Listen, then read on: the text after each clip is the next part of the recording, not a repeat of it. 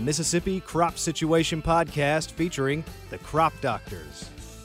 Hey folks, Jason Bond in the Crop Doctors Podcast studio in Stoneville. Tom's here. Tom. Hi.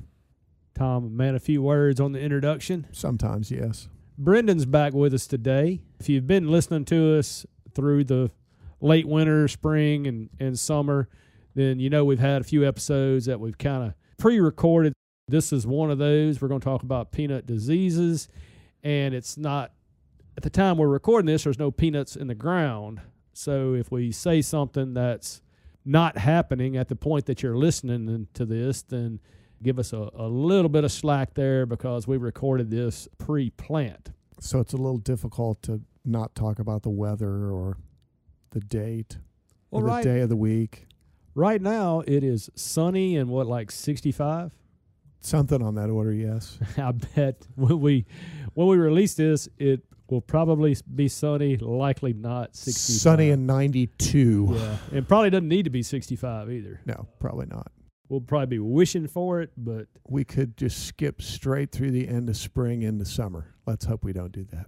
I think today's topic then is obviously one that we probably spend a good deal of time talking about in the state of Mississippi, and certainly is an important topic and definitely a popular topic when it hits the Mississippi Crop Situation blog and anybody talks about it, would be plant diseases in peanut. Yeah, it's probably one of our biggest issues in peanuts, really. And if you look at it from a cost perspective, you know, fungicide cost is probably maybe the second largest cost behind seed costs. So, you know, it's definitely a pretty significant management component of peanut. Well, I'm going to be zero help on this particular topic. As I said, when we talked about peanuts before, I know next to nothing about peanut, and I certainly don't know anything about peanut diseases.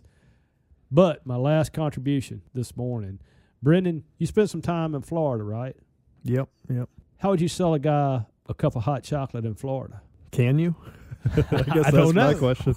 I don't know. Ooh, careful. It can get cold down there when the iguanas will fall out of the trees. I would think that'd be one of those days where somebody might be looking for a cup of hot chocolate, depending upon how long they've been in Florida. Brendan answers a question with a question. Strong. Not a wrong response. Probably the coolest I was ever in Florida was maybe coming out of a spring, cold spring. That's about the only time I'd want some hot chocolate. Cold and humid's always cold. It's colder, that's for sure. No doubt. I'm going to turn it over to you two and let y'all talk about peanut disease. I will try to interject at some point with something that sounds remotely intelligent, but don't hold me to that. You got to give yourself a little bit more credit there. Brendan, why don't you walk us through some of the more important peanut diseases, at least from your perspective as the peanut specialist? What are most of your telephone calls revolve around on an annual basis? I guess we talked about some of the seed-borne diseases, so I'll kind of gloss over those. But, you know, looking at basically Aspergillus, I'll just quote Bob Kimmerite on that one, that, you know, really after the seed furrows close, there's not a whole lot you can do to manage those. So that's addressed with seed treatments and then furrow. But moving past that in season, I'd say there's probably two major soil-borne diseases that I get the most calls about, and that would be Rhizoctonia and southern blight. And I would say southern blight is probably by far the biggest issue that I see in peanut, really among all the disease as far as prevalence.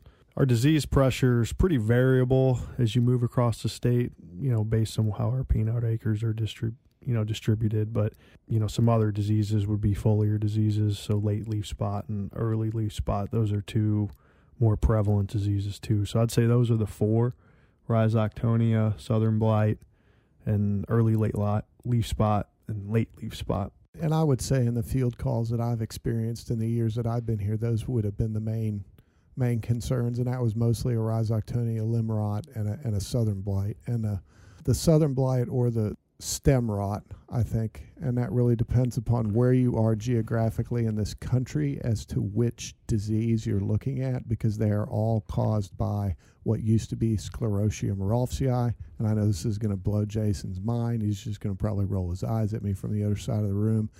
That has now been renamed as Athelia rolfsii. It's all the same fungus. Oh, it has? Yes. Mycologically, they have renamed that genus Athelia. Don't ask me why they did that. I'm behind on my reading. Because they can. Right. Why they did it. Well, but that's what a lot of mycologists do. They like to rename things. Oh, they change weed names all the time, too. And from a biology standpoint, that's the highbrow academia conversation as to, are you a lumper or a splitter? And lots of mycologists these days are splitters. They like to split fungal genera apart. Oh, lump them together or split them apart. Right. You're either a lumper. So Helminthosporium would have been the best lumped genus. Well, they split that bad boy into 4 different genera, and those would be the bulk of your... Genera being the plural of genus. Correct. It became... I was just interpreting. And I don't even remember, if I remember all of them, it's Bipolaris, Curvularia, Dreschlera, and Exerohilum. And Exerohilum doesn't even exist anymore. I don't think they've renamed that genus. Good grief, man. It just seems like a classic case of people that need more to do, is what it seems like to me. I can't say yes or no to that, but I would not disagree with that. I'm going to go out on a limb and say we don't have any highbrowed mycologists listening to our podcast. Probably not. No, we don't. And that's probably not necessarily our target audience. Too much biology for this conversation. But I think our listeners should know that the southern blight, stem rot, Athelia issue is the reason we don't suggest a rotation of soybean and peanut, because that fungus goes to both of those plants.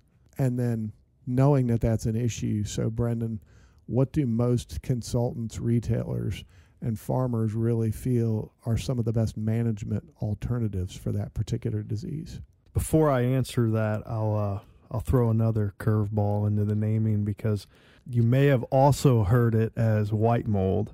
Correct. So that's another common name, and I'm kind of disappointed on the. I just figured out how to pronounce sclerotium, so now I'm gonna have to figure out how to say another word. White mold, I actually had heard of that, and I was going to throw that out. I'm glad Brendan did it before I stuck my foot in my mouth. Well, and we should say, as a plant pathologist, a card-carrying plant pathologist, in fact, the name white mold, and in the years and the times that I've done some peanut calls, I wouldn't say a significant number, they'll call that disease white mold, but that doesn't mean that all white tufts of fungus growing in the field are the organism that causes the disease white mold, which is a really confusing situation, because there are a tremendous number of soil-borne organisms that will produce a nice tuft or fungal mat or a group of mycelia that grow together, again, too much biology, that will appear white, but as it ages, it'll turn yellow. Is that like saying I got grass in my crop? And really then... There could be a bunch of different grasses. Correct. Well, and we should talk about then symptom, or how those symptoms are expressed by that particular disease. Because if you part the canopy back, what are you really looking for? That's a good point to go on the grass analogy, because all those grasses could be problems, right? But not every white fungus is a problem. Correct. So the main thing about, I guess we'll just stick to southern blight, that you'll see is you'll see the white hyphae, right? Hyphae, is that the plural or is that the singular version? Hypha would be singular, so hyphae would be plural. Okay, so I got it. Hyphae. So you see the white fungal mats, and then I guess the telltale sign is if it's growing on the plant and you scrape the fungus off the plant, you'll start seeing necrosis. Correct. So where if it's non-pathogenic, you still have healthy tissue under it. So that's one telltale sign. And then depending on when the infection is, you'll get the sclerotia, which are the reproductive structures. And those look like little BBs, but smaller, little pellets. I guess BBs because they're circular. And they do vary in coloration based on age or how long they've been produced. So when they're younger, they'll be white to cream, and then as they get older, they're going to get maroon and almost brown when they fall off, and then they'd be much more difficult to observe on top of the soil. Yes. You're going to typically see this at the base of the plant, at the crown. So this is going to be down in the foliage because it's soil-borne. So you're really going to need to, and that's why it can be really problematic, because you can have southern blight and maybe not see it above ground so you got to really dig into canopies if you're not seeing symptoms above ground. But another above ground symptoms would be wilting.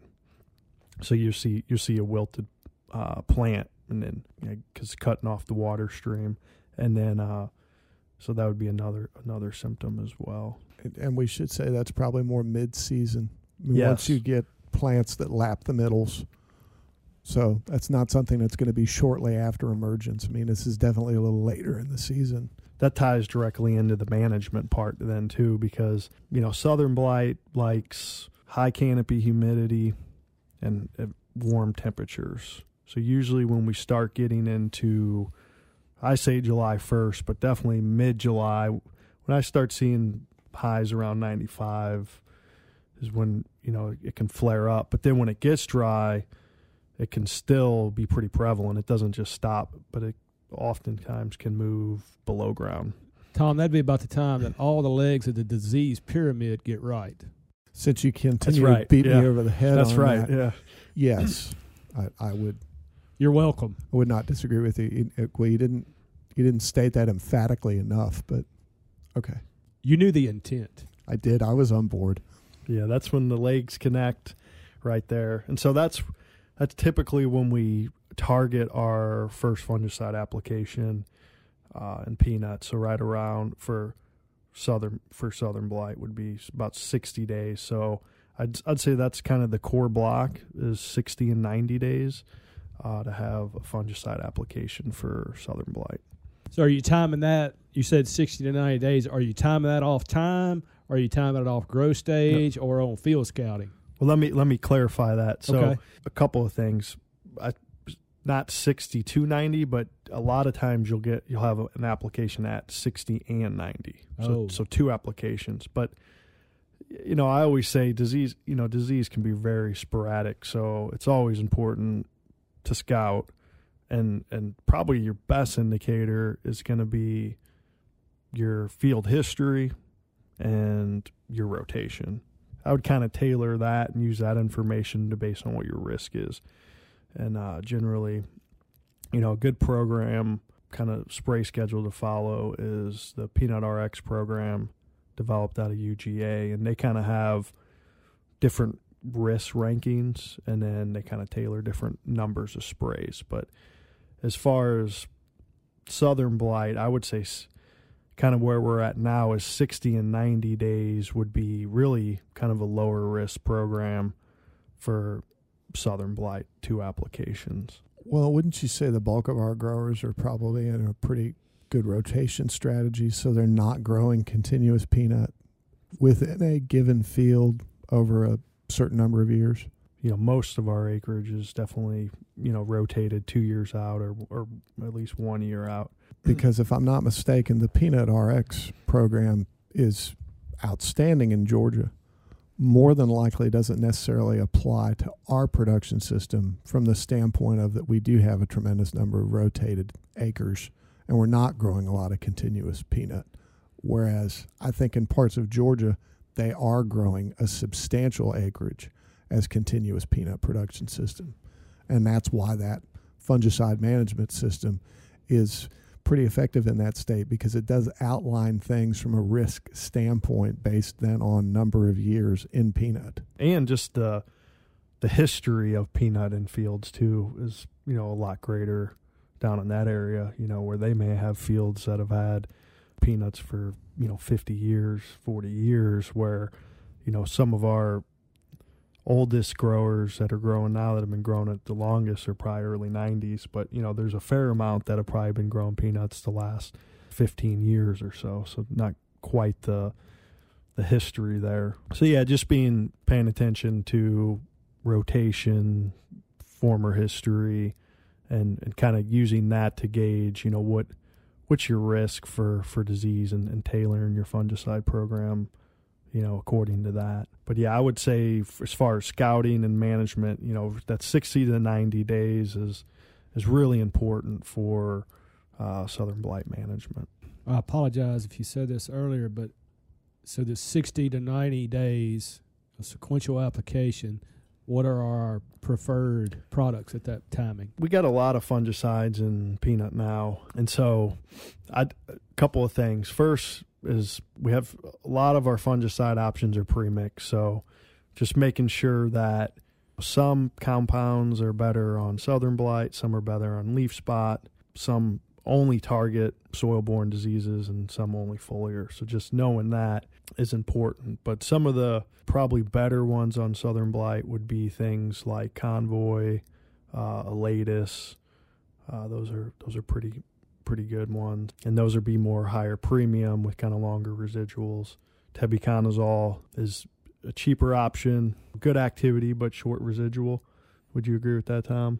I would agree with that. Part of, I think, knowing what your disease pressure is trying to, tailor an economical fungicide program based on what your disease, to match your disease pressure, and maybe mixing up something like Tab in an application, and something like Convoy, just so you're not going all premium and you may not even have any disease in the field, because obviously that's a big expense that you may not need. So those are some options for soil-borne diseases. Am I missing anything? Well, I would say that the other big soil-borne disease would be Rhizoctonia limerot. And, yes. And I've not been as well-versed in that particular disease, but, obviously the symptoms associated with that disease can look very similar to white mold or southern blight. You'll get a wilting of that actual plant, and then digging in the plant canopy, you may not necessarily find white fungus down in there growing at the base of the plant. You're not going to find sclerotia.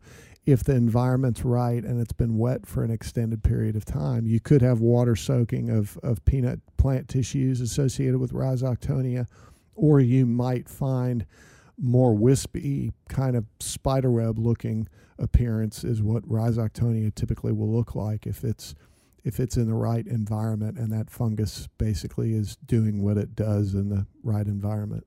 It's completing the pyramid. See, it's not hard to talk about the disease pyramid. It goes straight into the conversation. Kind of rolls right off your tongue. It does. If you know when to insert that. Right. I think I inserted it. That was a good insertion at the there. right point in the conversation.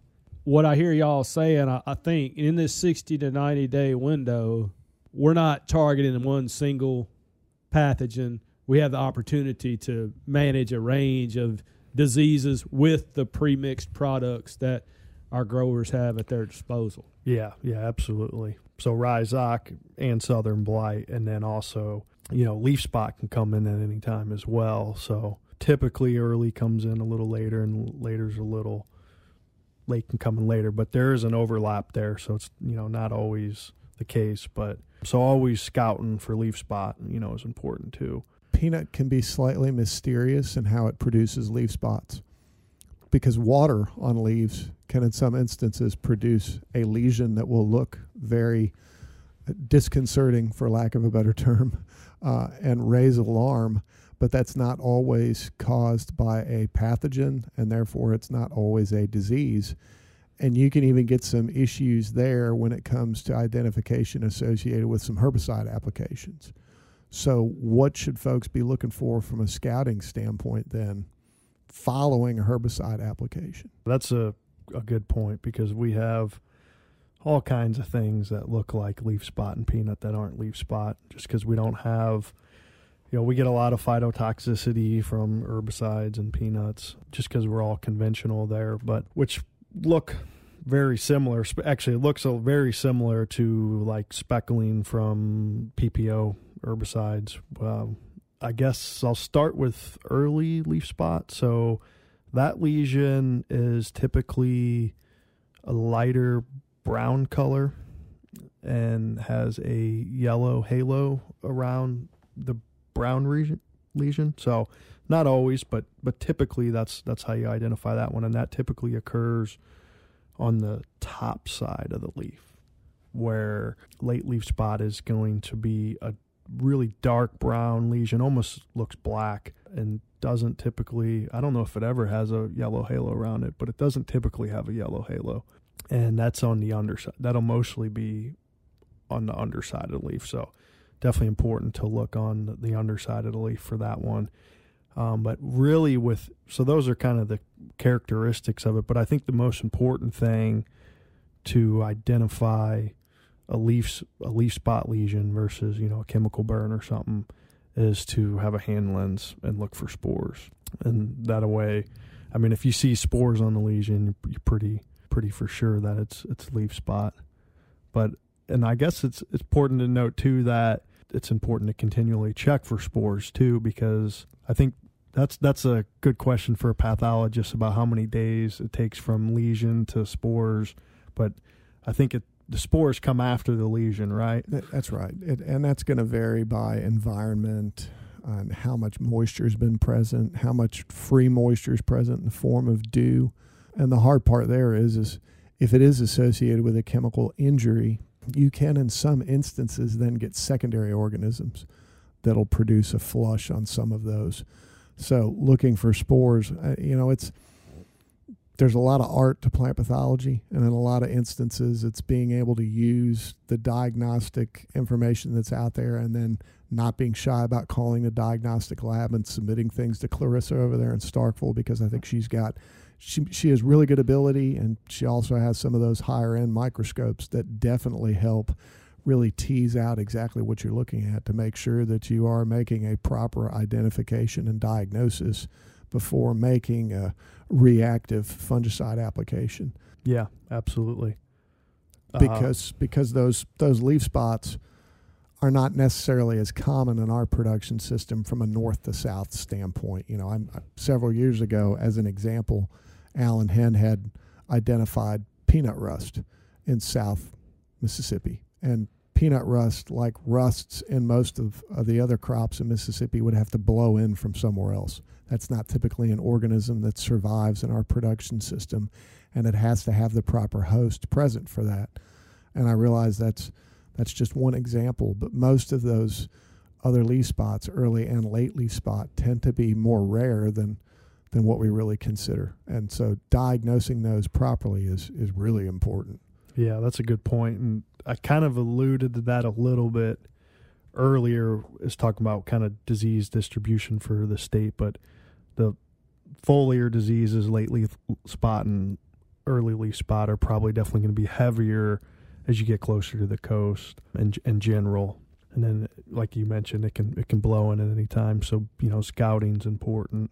And then I guess management too, you can kind of manage, I guess, a little differently, whether it's a preventative application or the leaf spot's already present as well. And that's something important, because like chlorothalonil or Bravo is a common fungicide used for leaf spot, but that's only a preventative type fungicide as well. So that's not something that you would want to spray.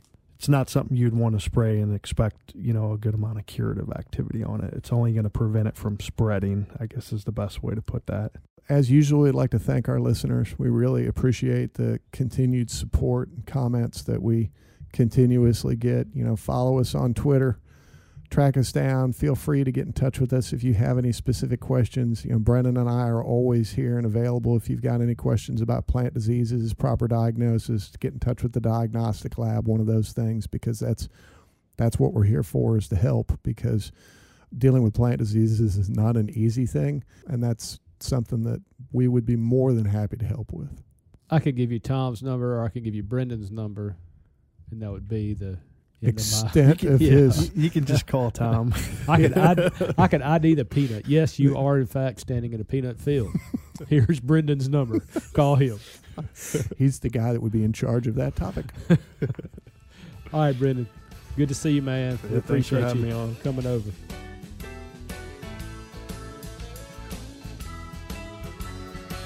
The Mississippi Crop Situation Podcast is a production of Mississippi State University Extension.